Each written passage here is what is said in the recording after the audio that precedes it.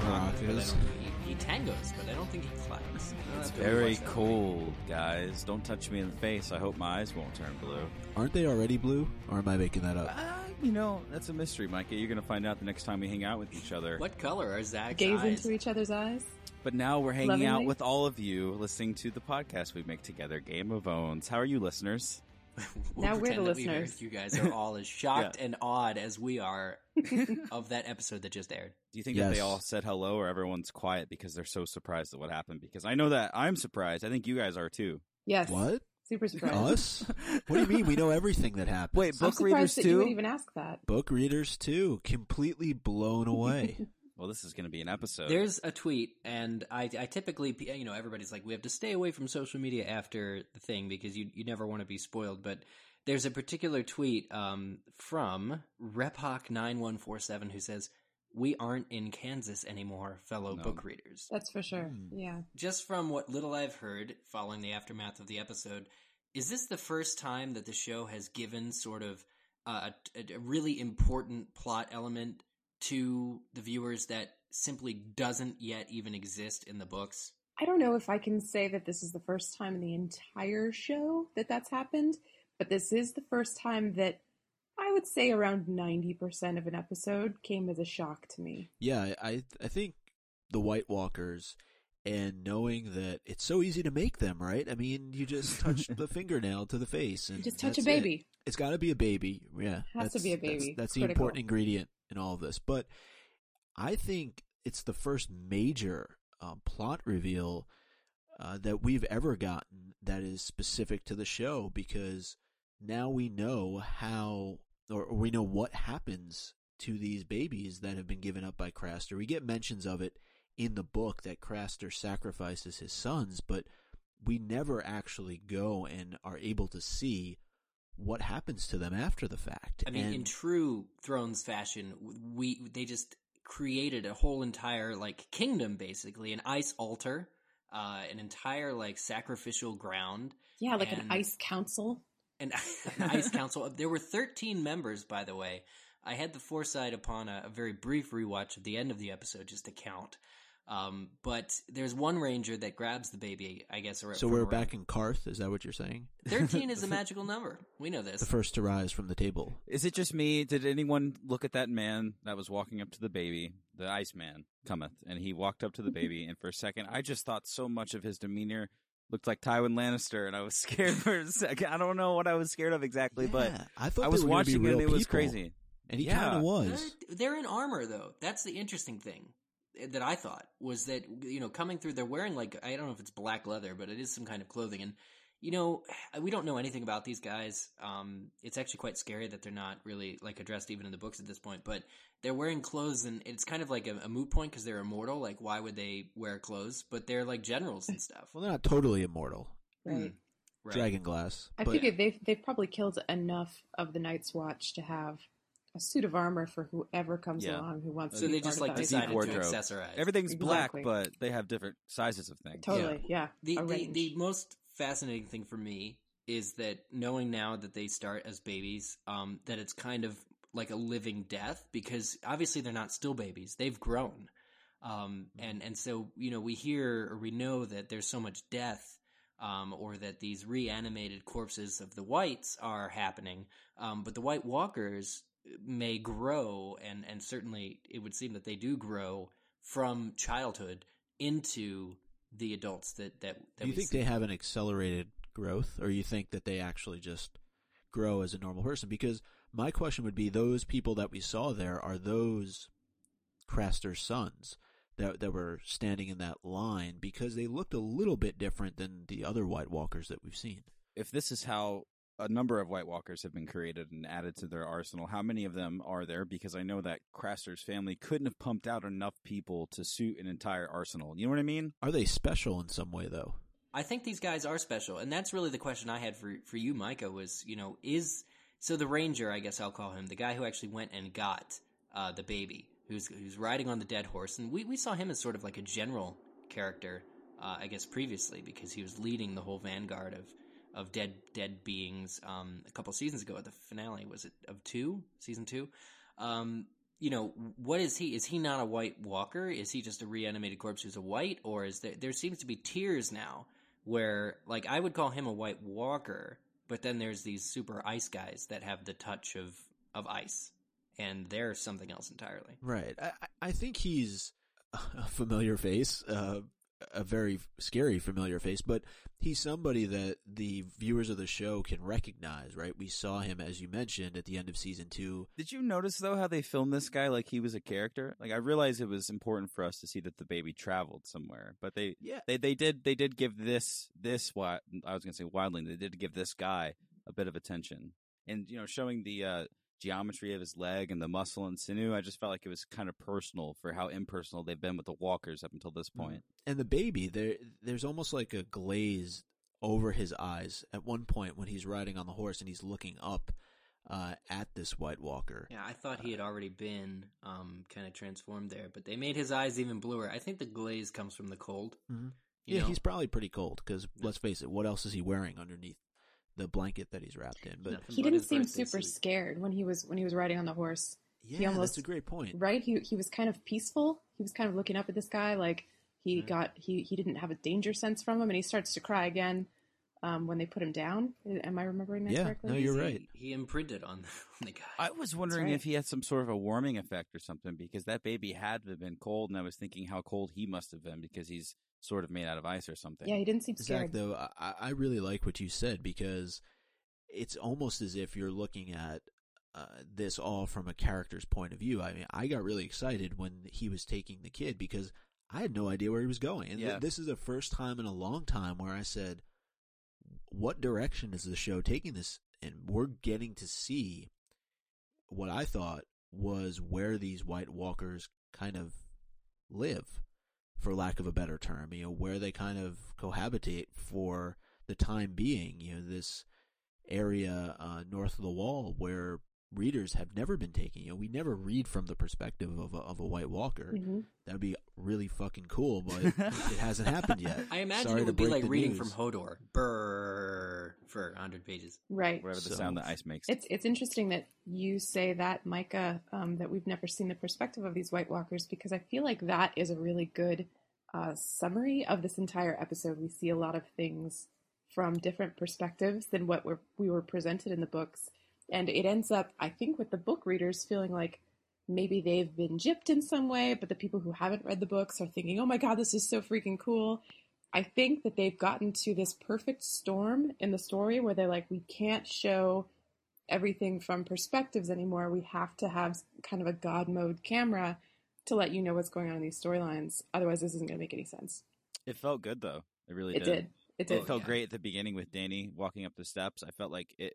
I was wondering, in my own mind, I was thinking, this may be slow for a lot of viewers. They may be like, well, what is this? They're trying to show us more of Danny, but she's just, spending 30, 45 seconds of the show, which is precious time, walking upstairs. But in my mind, I was like, it feels like we're trying to pace it like a book. Like we're actually giving Danny the amount of time it would take to set up the scene properly. And I think that it's more easily done with that sort of camera work, because before, we've got Jaime and Tyrion in a cell together. That's very locked in, but they're opening it up much wider with things like at Craster's, and especially stuff with this White Walker guy. When you mentioned, I think we mentioned on a previous episode how Danny's storyline tends to be at the end of the episodes. They tend to form sort of and then there's Danny.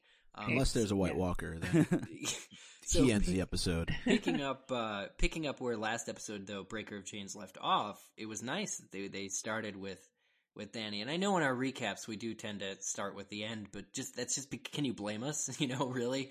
Because so much, if book readers were stunned, I can't add anything else to say other than that. Well, not only for that scene, with the White Walker, or White Walkers plural, but also for what took place just before that, with Bran and Mira and Jojen and Hodor, and everybody at Craster's Keep. That was just nuts. The mutineers. Was it just me, or were you guys all hoping that Jon would show up immediately when they were stabbing Hodor with spears and stuff? Dude, that scene was rough. God. The entire room. I watched it with a group of there were 4 of us, and all of us, when Hodor was getting attacked, were like, oh. he was nice about it too throughout the whole thing. If I was your size, I'd be king of the world. That's not even a burn. That's just why That's would a you compliment. even say that? Yeah, no, thank he's you. basically, he was looking over Hodor's body being like, dude, you should be destroying all of us at the same time. Right. So we can safely say at this point that this does not take place in any way, shape, or form Right. in the books. Interesting. What specifically is it that doesn't occur? Is Bran... Jon does not go north of the wall to Craster's Keep again. Okay. Bran, Mira, Jojen, and Hodor do not get captured by these people. Are they... Okay, are Bran, Mira, Jojen, and Hodor reunited with Ghost? Nor are they reunited with Jon. But Very is interesting wine stuff. drank out of Jorah Mormont's head? That's what I want to know. Dude. Oh my god. Adding insult.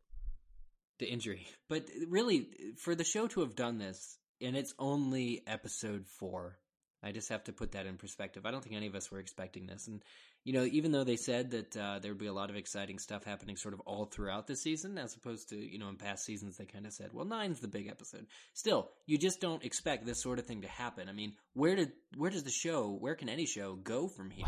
Wherever they want, apparently. Yeah. So this is going to be the big thing, and I've seen a lot on social media already that book readers are going to be a little bit bothered by. And for me, you know, I really knew that something was up when they had the conversation in the library between Sam and Jon knew that Sam had met Bran.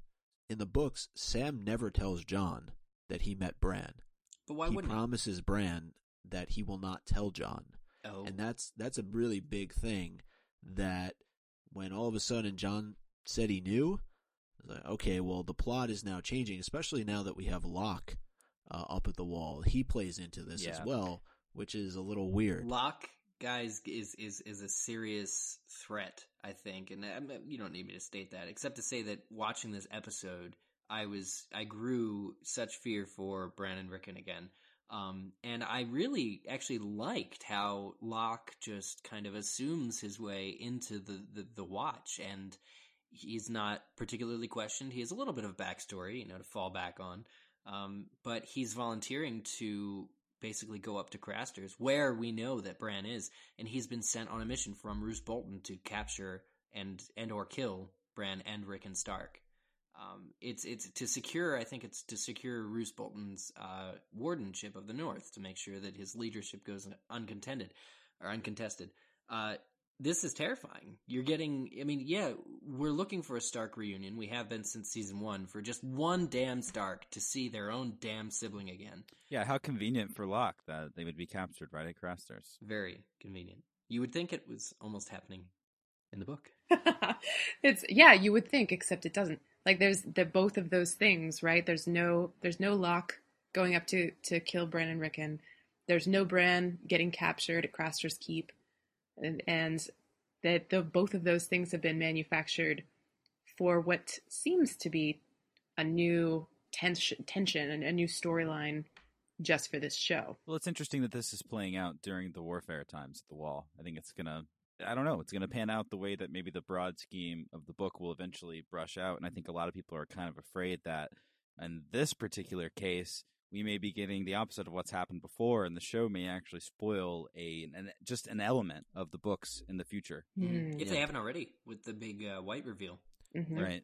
Well, I'd like to think that mystery maybe wasn't as serious. You know, like maybe, okay, we understand that, okay, they took them. We probably assumed they were being turned into White Walkers. The fact that we know how and we know what kind of house and what kind of sort of formal arrangements they have where they live, does that really spoil things? I don't know.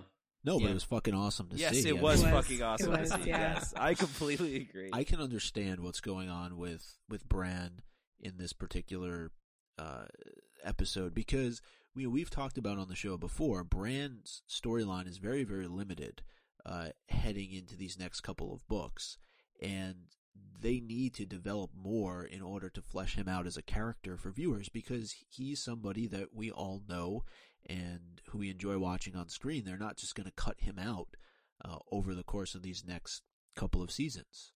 So they're creating storylines. Well, how did this feel for you guys watching specifically? Because I know that we've talked about the flow and the pace of the show before and about which characters are shown and about how much screen time they're getting and the kind of show it feels like as a result of that.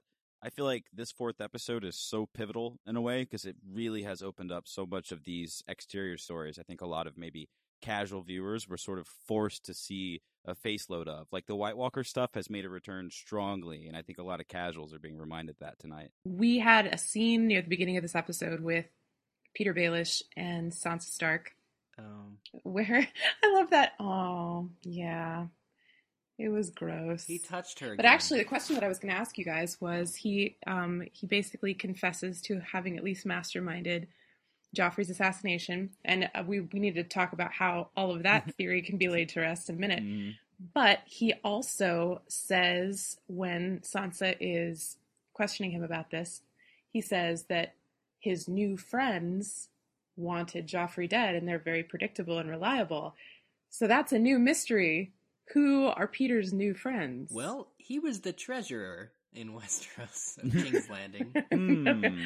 And we've been getting a shit ton of references to the Iron Bank of Bravos. So, yes. If I had to make a little connection there, it's just, it really is Baelish. It's the smoking gun that I wanted in episode 3. And we talked about this because Marjorie and Olenna are having that conversation, but no real words get exchanged about who did this? You did this? And so with Peter and with Olenna in this episode, it's the smoking gun. Definitely. They are talking. They find it. We find out exactly how it happened.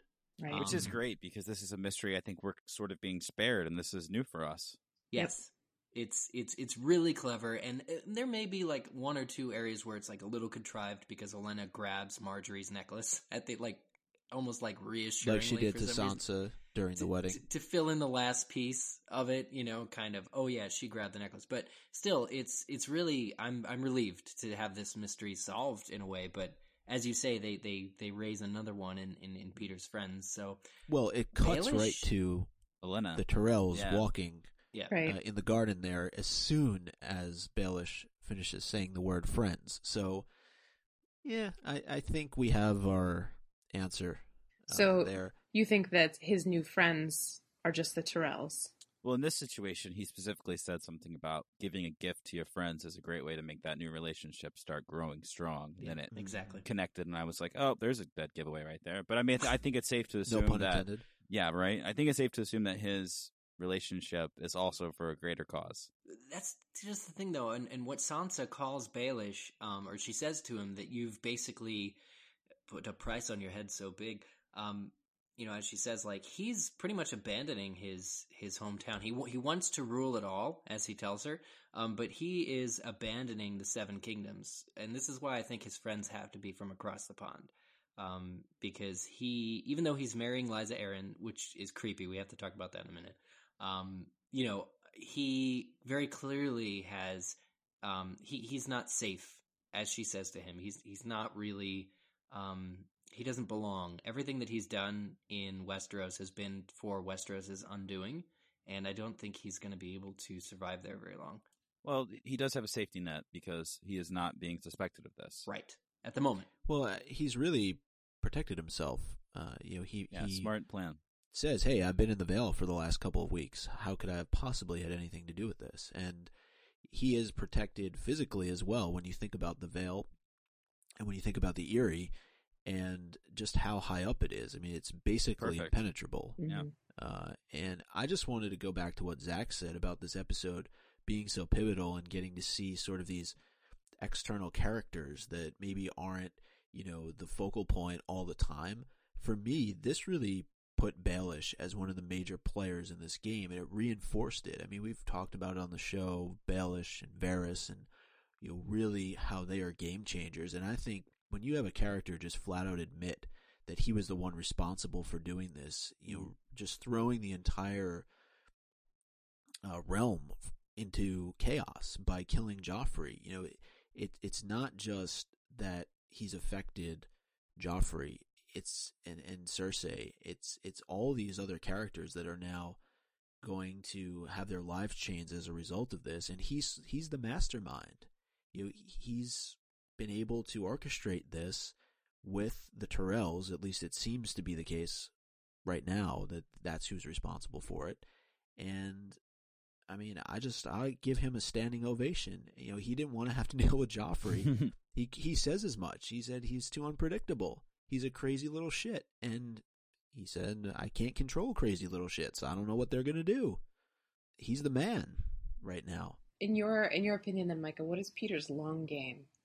He's aligning himself with the Tyrells, which are, I think, considered to be a less powerful family than the Lannisters, under the assumption that Marjorie will marry the king and start having babies, and then the Tyrells will be more powerful, and then they'll give Peter more stuff. Well, I think for right now, he wants to marry Lysa Arryn and control the Vale. Mm-hmm. And that is a much more prestigious position than being the Lord of Harrenhal. Mm-hmm. Harrenhal is not what it once was. Sure. We know that. I don't know necessarily what his end game is. I mean, he talks a lot in this episode about just constantly shifting his position, and I don't know ultimately what it is that he wants aside from just being powerful. He says in this episode, he says he wants everything. Yeah.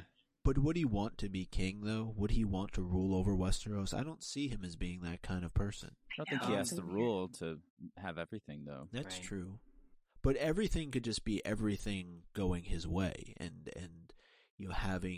being able to, let's say, sit up in the Eyrie and just have control over all these other. I would like control of the Moon Door. If I could control the moon, that'd be pretty cool. God, I just want to see more next episode. Yeah, Mord's there. I mean, you get to have him as a servant. You don't have to do anything; just marry someone. I mean, it's not a bad setup for him. Yeah. But, to quote from popular media, some men just want to watch the world burn. And that's Baelish in a nutshell. Yeah. If his ego would fit in a nutshell. He just wants, clearly he wants all of Westeros to burn and him to be risen above. And I think he thinks that, Westeros is for the dogs. That the Iron Bank people, if I'm correct in my theory, that he's talking about people east in addition to an alliance with the Tyrells, that they're just going to come and clean up they'll fund the enemies of all the people living there. Not to mention the dragons. Anybody who knows that there are dragons alive out east has to be thinking about whether or not they want to stay in their homeland. Too, if you really believe the threat, because dragons seem to be this huge, huge deal. That seemed to me like when he said, I have new friends, that my first thought was Daenerys. Like somehow he has secretly allied himself with the Targaryen cause, and he's going to wipe out all the Lannisters and just pave the way for Dany to come in with her dragons. That would be a crazy setup. Like, she rolls over and he's just like, here's the keys. I did all the work while you were gone. Exactly. Do you have any more of those flags? I know you left one in Marine. Hey, how about a dragon? Yeah. Yeah, exactly. It's hard to get up here. It's like her college banner that she hangs over her bed. She just brought it with her. Guys. That was so cool to see, personally. So cool. Yeah. It's especially with the mentions of marrying Targaryens being all the rage back then. It was awesome. It felt like a Cogman episode. There was just so much lore and booky stuff that lots of Sullieds and Unsullieds that are dedicated to the series, like we are, would just really eat up. Can I ask though, that flag that was flying when the guy first looked up, right? But you couldn't really tell what it was. Couldn't tell what it was. Yeah. But how about Grey Worm giving that speech? He really rallied the slaves in that. He's hooked on phonics there. Worked for him. He's got the translation lessons. I will never find his translation lessons as endearing as Davos learning to read. How awesome was it that the better part of the beginning of this episode was just not in English at all? It was just completely old Valyrian. It was pretty subtitles. Cool. It's a cool language. It's really nice. Cool. It sounds great to hear. And really like Grey Worm's mission to supply the slaves of Meereen with the will and the weapons to slay their masters is great. But I will say that there is quite a difference between overthrowing your masters and having about 100 slaves come and ambush one guy in the middle of like a courtyard or whatever, narrow hallway. That was a little indulgent. I liked how it said kill the masters in English, and I thought that was, this is how stupid I am. I thought that was tied into Grey Worm's English lesson at the beginning of the show. So when they showed it, I was like looking for a little like maybe a picture of a tiny little gray worm as his signature or something. I was like, oh, look at how good his English is. He wrote Kill the Masters. He's doing so great. Is that a serif font he wrote in? Good word. His calligraphy is really top-notch. Top marks from Daenerys. I thought it was interesting thinking about how they infiltrated this city, sort of compared to what Stannis had to do with Storm's End. And I was thinking about Grey Worm infiltrated with sort of the cause of something nice and inspiring people to do something, whereas they had to go in with shadows and death. It was a very quick siege and very quick taking of and the clean, city, right? Very clean. I was expecting this to last almost the whole season. Right, yeah. like it does in the books. Right. It just goes on for How pages convenient and for us. chapters, and God, will she ever do anything different? Who knows? How We got could they some good- speed up her plot line if there's so little of her? This is awesome. Oh, also, can we talk about the staking of the noblemen? Yes, that the was crucifixion. some brutal shit. Yeah, I mean, yeah. basically It's a crucifixion. justice with, Oof. I wouldn't answer injustice with justice. Yeah, Makes sense. it was rough. But it reminded me, we talked about this, I think, last week. It reminded me of Tywin talking about what makes a good king and how if Daenerys is answering injustice with justice and not listening to the advice of her council, then that might bode poorly for her You're right. potential reign. Yeah, and far from sticking up for these slave owners, I have to ask, is it their fault? Did they all choose to be terrible masters to their slaves? These are the guys that I guess were spared from the initial, overthrowing 3-1, kill everybody. And they get staked and presumably not fed. They'll probably die. But really, if you're in a city where this is the primary, just form of how the government runs with slaves, and people are born masters. They're taught and raised to master slaves.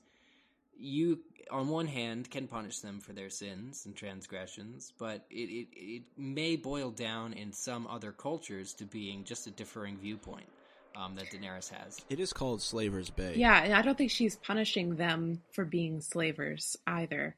She's very specifically punishing them for nailing slaves up on the mile markers. Mm-hmm. Well, were they the ones who did it? Did you really say, like, only get the guys who did the mile markers and we're going to nail them to that? Because, you know what I'm saying? Like, she's punishing them for something that they might not specifically have done, and it's all because she's promoting her way of life, which is free. Look, democracy is great. Freedom is great. I'm not saying they should have remained slaves, but we've talked about how socioeconomic systems crumble when something as big as this is factored in. And it's just like, well, okay, so now she's staking people that are bad. Everybody's bad. I just don't like the overgeneralization of these are masters who've kept slaves. They're bad. They need to be staked up to trees. I think We need to give her a civics lesson. I think she needs to go through our public school systems and learn about how things work. Right? It ties back, though, to, I can't remember who said this, but one of you did, about how she doesn't heed her counsel very well. And that's a major problem because she has somebody who has seen a lot in Westeros in Sir Barristan, and he talks about mercy. And for everything that these people may have done, there is something to be said for mercy, and she doesn't seem to be so open to that. And I'm not sure why that is.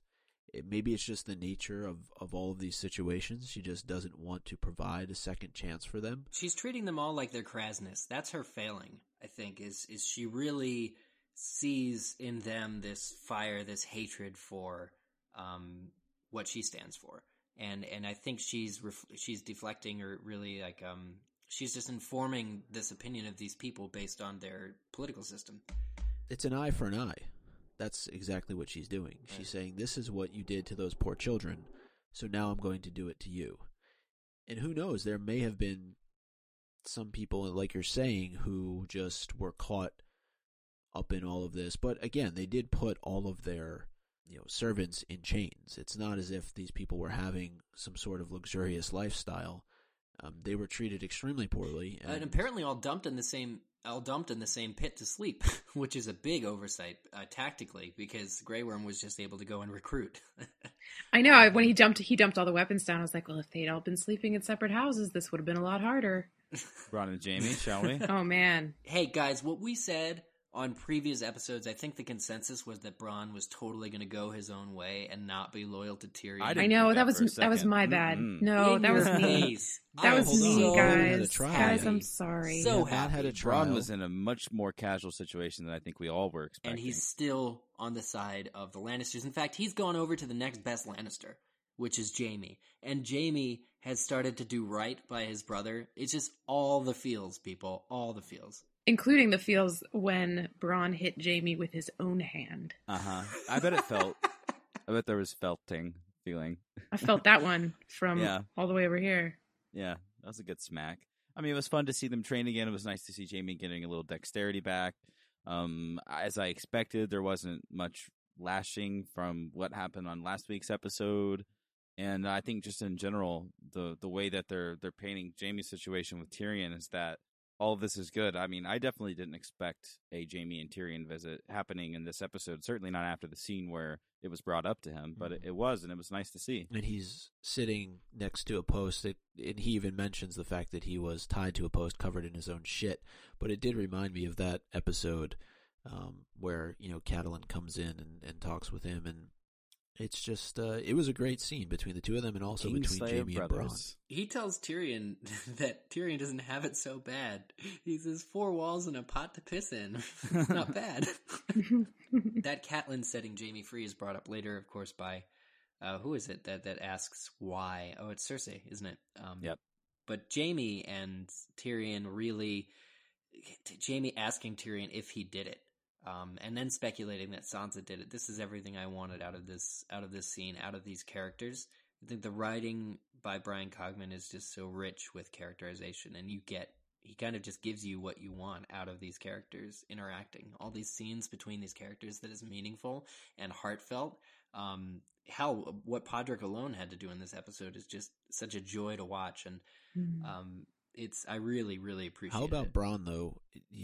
Being somewhat of a psychiatrist there and psychoanalyzing Jaime about the whole thing. Very absolutely odd, very out of place. Talking about the veil and talking about how he stood to fight for Tyrion and how Jaime was his first choice. So that was like a fourth wall, and I love that was. Have you even gone there? He was playing the role of like the admonishing mother, where he's like, "You never call." Whereas, have you even gone to visit your brother?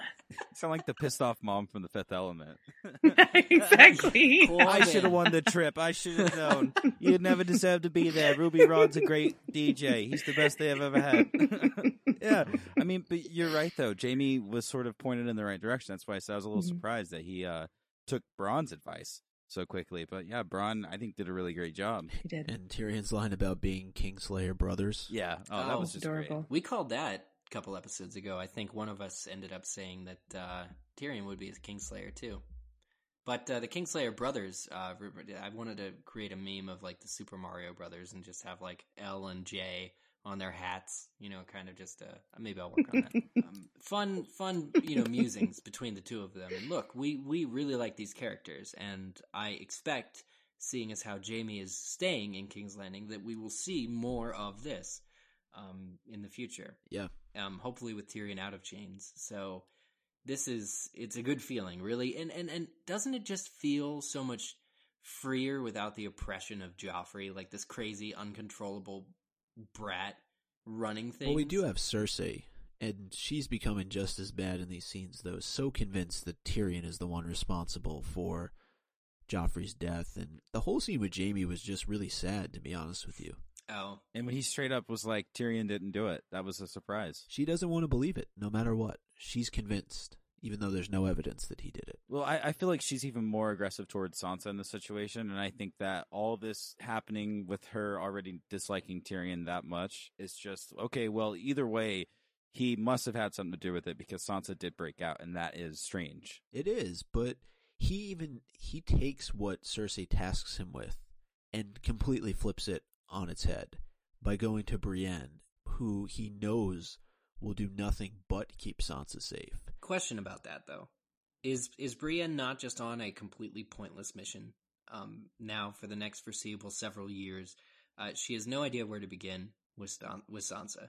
And Pod's going with her, so that's great. I'm sure we get some nice road Pod and Brienne scenes, but ultimately, Sansa's going to her aunt. Isn't she safe with her aunt at the Eyrie? There's nobody there that would breach it and attack her that I know of right now. Well, Jaime also doesn't with know Baelish, that. too. Well, Jaime doesn't know, but isn't it a pointless quest for Brienne to start from nowhere in the Seven Kingdoms and just go out into the wild looking for Sansa? Well, she's walking away with the Valyrian sword. She's walking away from King's Landing under Jaime's command because obviously something cross could happen there. She's getting a great squire, and she's continuing the mission that she had done before. Like, I think this is what she would want. This is what's best for someone like her. It is the most badass set of circumstances. And the most name badass of her set of sword- armor. Oh my god. The name of her sword resonates with both her and Jaime. It's a beautiful scene. It's a beautiful sequence. Her armor's awesome. Pod is awesome. She's going out on the road with him. But Sansa's safe. We almost don't need to worry about Sansa's safety at this point. We're like, I'm going to disagree with you because Lysa Arryn is absolutely balls out insane. And I think that she has a reputation in the Seven Kingdoms for being so. Therefore, if I were Brienne, and I wish that I were, I would start looking for Sansa Stark at her one surviving relative's house. Like, that seems like a really natural, that's where the police would go if you were missing, right? well, that is brilliant. But she does have more than one surviving relative at opposite ends of Westeros because the Tullys of Riverrun are at Riverrun. There's not, who's left at Edmure, Riverrun? although we don't know where he is specifically. Yeah, I think the last time we saw Riverrun, it was a big old mess. And so I think Not as big of a mess as Winterfell, though. So that's true. But I think the Eyrie is, if I were Brienne, that's where I would look first. But just because she's at the Eyrie with Lysa doesn't mean she's safe. No. So I think that sending Brienne after Sansa, even knowing that perhaps she might have gone to a relative's house, is a very wise move on Jaime's part. Yeah, I think that's a great point because where's the Hound looking to take Arya? He's looking to take her to her aunt, right? So It's a which hotbed. Stark reunion will happen first? Jon Snow and Bran, or Arya and Sansa? take bets on this. Knowing how this series goes, This is dangerous territory, people. We think we're going to get it, but we've been here before. We were at the windmill when Jon. well, and one isn't even part of the series, so who knows? They may be reunited after all. But really, though, just going back to Brienne, I guess I was a little hard on her. Look, your wisdom on just going to her next of kin's house or whatever. I think that it seems less hopeless now, and for that I thank you, and I welcome the You're so communication of friends. The point that you brought up, you get Brienne and Pod on the road together. I mean, there's got to be some comedy That that's going to come out grin, of Micah, this. Oh, man. right? That grin. That face. They're giving us so much to be happy about. Thank you, TV show people, for giving I us don't need all a these squire. things to smile about. And he gets the axe, and his little face lights up. Uh-huh. Oh, she, my She gets goodness. the sword that she aptly names Oathkeeper. That's Beautiful a great beautiful, Word. beautiful name. Lady because Catelyn, and for you. both Brienne For and me. both Brienne and Jaime kept their oaths to Catelyn in this episode. Yeah, absolutely. So I think we really have one other thing to talk about from this episode. So let's have at it. These midnight meetings with Marjorie. Mm-hmm. Well, I'm just saying, Tommen, there are some perks to being the king, buddy. It's good to be the king. This was brilliant. It's furthers Marjorie's agenda, and in addition, she's a smoking hot older girl who comes into the room of this young boy, somehow sneaks past the guards. We still don't know how she did that, and We know. and basically offers to keep a secret. It's just, I think it's everything a young boy could possibly want, and beyond that, though. Beyond that, honestly, guys, I don't think she's doing this maliciously. No, the best, and that's the best part about it. This she's is doing. actual courting. Sorry. I'm still she's- talking. I'm sorry. This is actual courtship. Pause. The way you're supposed to do it politically. Pause. Isn't it? And I'm not talking about Sir Pounce. No, Marjorie is doing this in a really intelligent way, which is good because I feel like the talking to she got from Olenna was a little gross. She was like, he wanted what I was selling, and I sold it, and I knew how to do it. And so, and you see That's all he Marjorie wanted.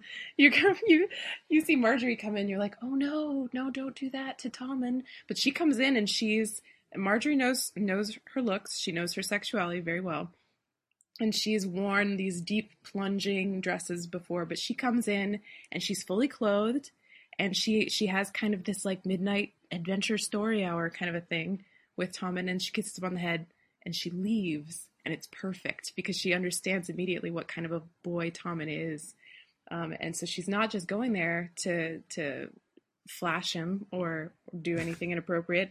She's not going to go pull an Olenna Tyrell on him, which is good. Make sure you can't walk tomorrow. No, but I think that's building. It's building to that, though. I think That's that the plan. Well, yeah, of course, right? Yeah. it's going to slowly develop into more as time goes on. I mean, she's not there just to be his like babysitter and his best friend. Well, Sir Pounce is his best friend. I think we've cleared that up. That was awesome. Yeah. I'm so happy that So they happy included Sir that. Pounce in is the Cock show. blocked by a cat. No, Did you Sir guys see- Pounce made it nicer and better. He was so gallant. I think it reminded us that Tommen is still a kid at the end of the day. Oh, very Exactly. much. And Marjorie's kiss, it was very appropriate. It was very age appropriate. It was very important that she respect the boundaries that we kind of put on her, I think. But that's just goes back to what I'm saying. It's not malicious at all. She is just being political. She is being friendly. And this is everything that's expected of her. Right. And I think she can tell right away that Tommen, he's a good egg. Yes. Oh, yeah. Yes. But some of that, I wanted to talk about that for a second because he's sleeping in this room with the boar head that's been impaled by Joffrey's arrow, right? And he looks up at it and he's uncomfortable and he's tossing and turning. He's in this room, this bed chamber that was, Joffrey's at one point. He's not comfortable. He's a very different kid. And he's been tortured, as we see, by Joffrey. And this might be the thing that makes him a better kid. Joffrey apparently told him that he'd put the cat into a stew, and make sure that he ate him. This is something that growing up, with an older brother who's, or anybody who's like an opposing force that you want to be someone different, you become someone different. And you become someone who's more sensitive and, understands torture and understands some of these finer points of humanity here. Joffrey is this monster, but growing up under him, you just become a better person immediately. I mean, I guess next to Joffrey, anybody looks nice. That's for sure. Are you suggesting there's something bad about Tommen? No, I said I think Tommen is a good egg. I think he's going to be a great king. I think that, I think without the influence of somebody like Cersei and with the influence of somebody like Marjorie, he would do very well. I have a note that says, "Not since Denethor, Steward of Gondor, have we had such a disgusting dinner scene as Sir Alliser Thorne at Castle Black." It was gross. He was just he was eating this chicken with his mouth wide Snorting open. chicken. Yes. Yeah, he was snorting what, the guys, chicken. we should talk about that. If Voldemort's building an army, I want to fight kind of scene. In the mess hall of Castle Black with Jon Snow and the volunteers. That was a heartwarming scene. It had very strong, aside from the Denethor thing, I think it reminded me very much of the music and the standing up. I was like, the Fellowship is returning the ring to Mordor. That's great. Exactly. Yeah, it was a great scene. I'm wondering, because it was Janos Slynt who kind of put that all into motion, got the idea going in Alliser Thorne's head.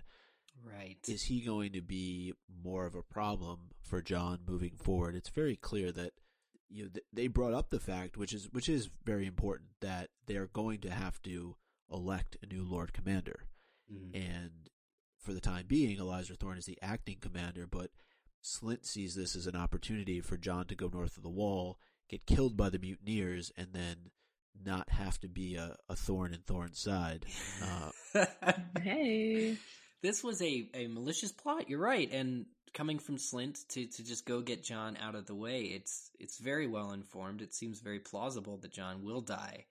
And that really reminds me, I wanted to talk about the timeline of events here really quickly, because Jon Snow is going back north of the Wall. Whether or not this is something that happens in the books, which he said it's not, just going back and forth between Craster's Keep and somewhere else. I'm kind of curious because where are the wildlings, almost? Like, the wildlings have already made it to the wall and crossed the other side. Those are the ones that separated from Mance Rayder. But where is Mance Rayder in all this? You've got the White Walker coming from Craster's and going back to his city of the undead or wherever he's at with the altar and the ice altar, meeting with his people. So he's gone way up north. And you've got John going back and forth between the wall. You've got Sam going back and forth between Molestown. And all this time we've expected sort of Mance Rayder to lay siege to the wall, but it doesn't, happen. And so we know these people are traveling these great distances, but kind of where is Mance Rayder? I'll leave it at this. I think that the way this is being written this season, it looks like John is going to get caught in the middle of that on his way back to the wall, should he survive whatever happens at Craster's Keep. Well, is this the point, friends, that I'm making a podcast with? Do we go to Owens now and start talking about those kinds of things? Who wants to read them? Kate, I know you dabbled. No, I think we need to give our own first. Very well. Our own. My own for this episode goes to both Tyrion and Jaime. It's when Jaime was visiting Tyrion and they were talking about who killed Joffrey, and Tyrion asks Jaime, "Are you really asking if I killed your son?" And Jaime responds, "Are you really asking if I'd kill my brother?" Terrific And I just exchange. thought it was a great moment between the two of them.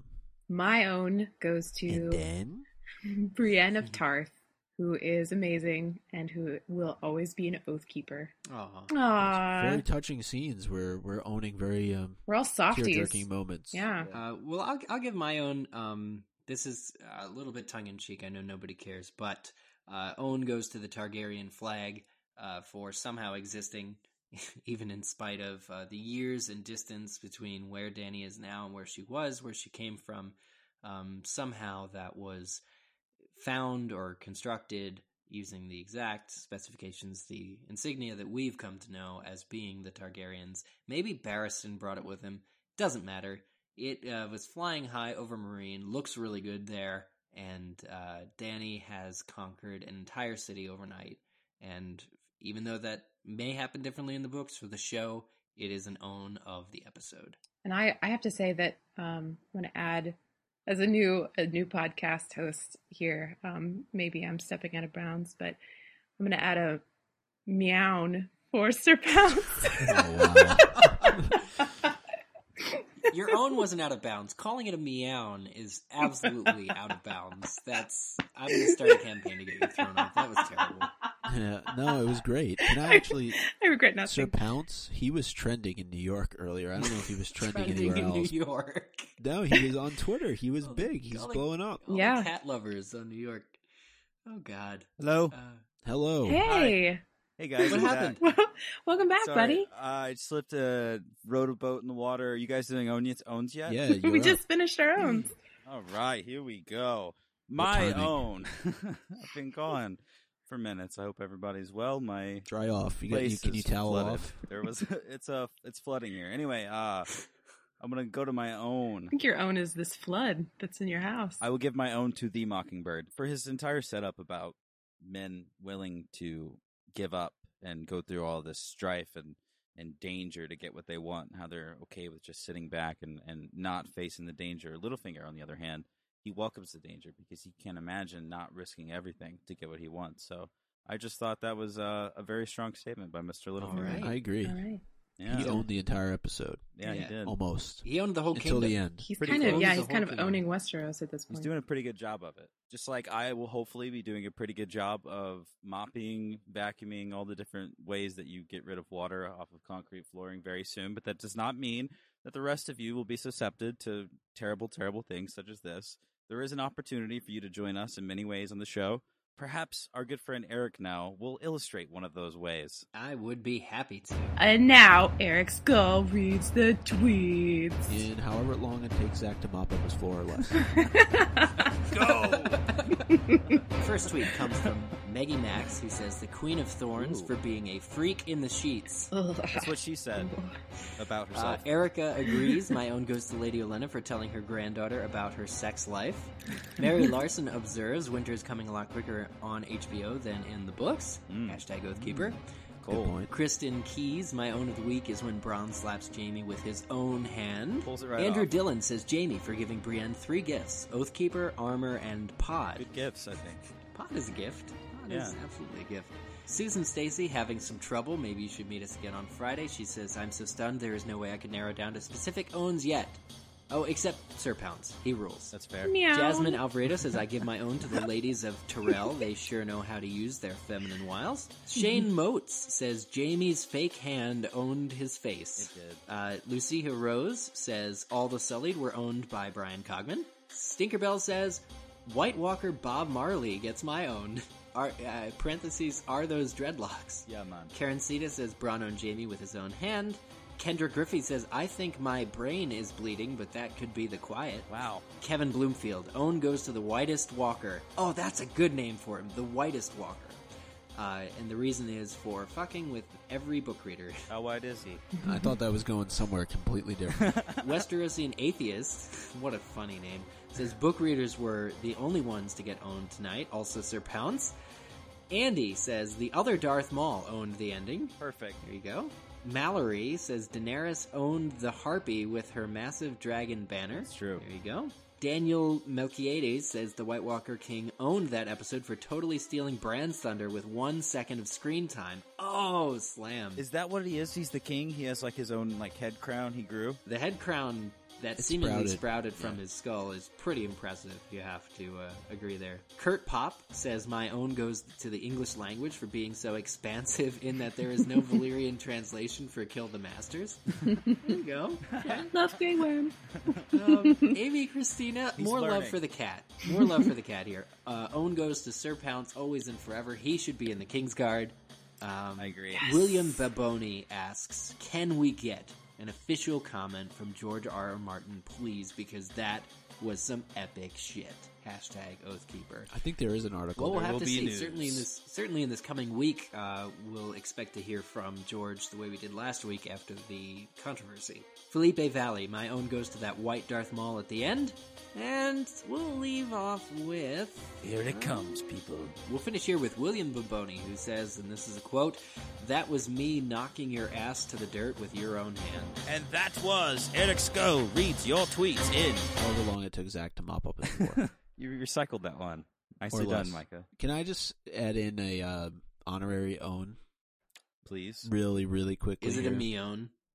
Is it a It is meow? not. Meow. It is a Brown. Brown. Brown. That doesn't really work well. I don't like it. But it was awesome. When he says to Pod, "What are you waiting for? A kiss?" When he's getting ready to leave. Yeah. And Pod was, and he looks so sad. You see the laughter generated here, ladies and gentlemen? You're listening to our show. This is where we talk to each other and celebrate the fact that we just got to watch a television show. There will now be a small selection of days between now and the next time that we take up your owns, ones that have already been sent and ones that will undoubtedly be sent after this, to rally around our upcoming Friday episode. That includes owns that we receive via our Facebook. And of course, we just read from Twitter, where if you want to participate in the Twitter conversation, you can @reply us @Game of Owns on Twitter. But on Facebook, we ask that you scroll on our wall. This is 24 hours a day, people, 7 days a week. You can scroll up on our wall over at facebook.com/Game of Owns. We'll be reading those Facebook posts as well as more tweets on our Friday episode this week. So much was settled in this episode, guys. We're not going to have any more detective mysteries when it comes to how Joffrey was killed. I think that's something that we weren't quite expecting. But beyond that, we've got all of these crazy things that I'm sure both Sullied and Unsullied will be debating for the next handful of days. It'll be Indeed. a really exciting week to see what sort of feedback comes out, what sort of articles get written off of all the good stuff that Brian Cogman provided to us, and the show provided to us tonight. It is true.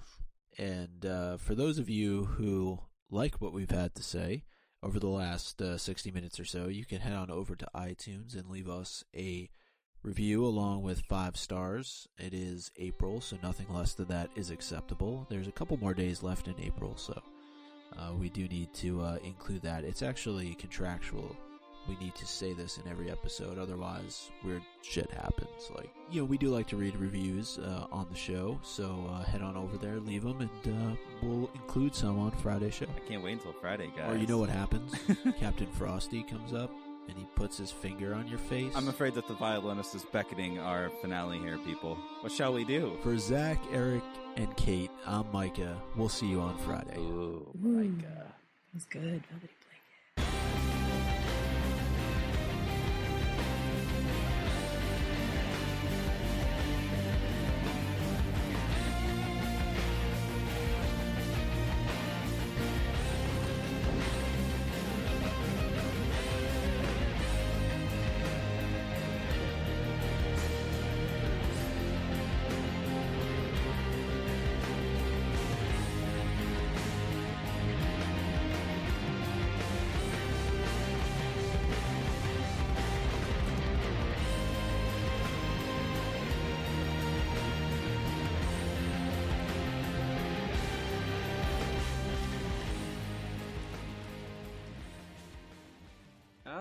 You know what? I should accompany them on saxophone.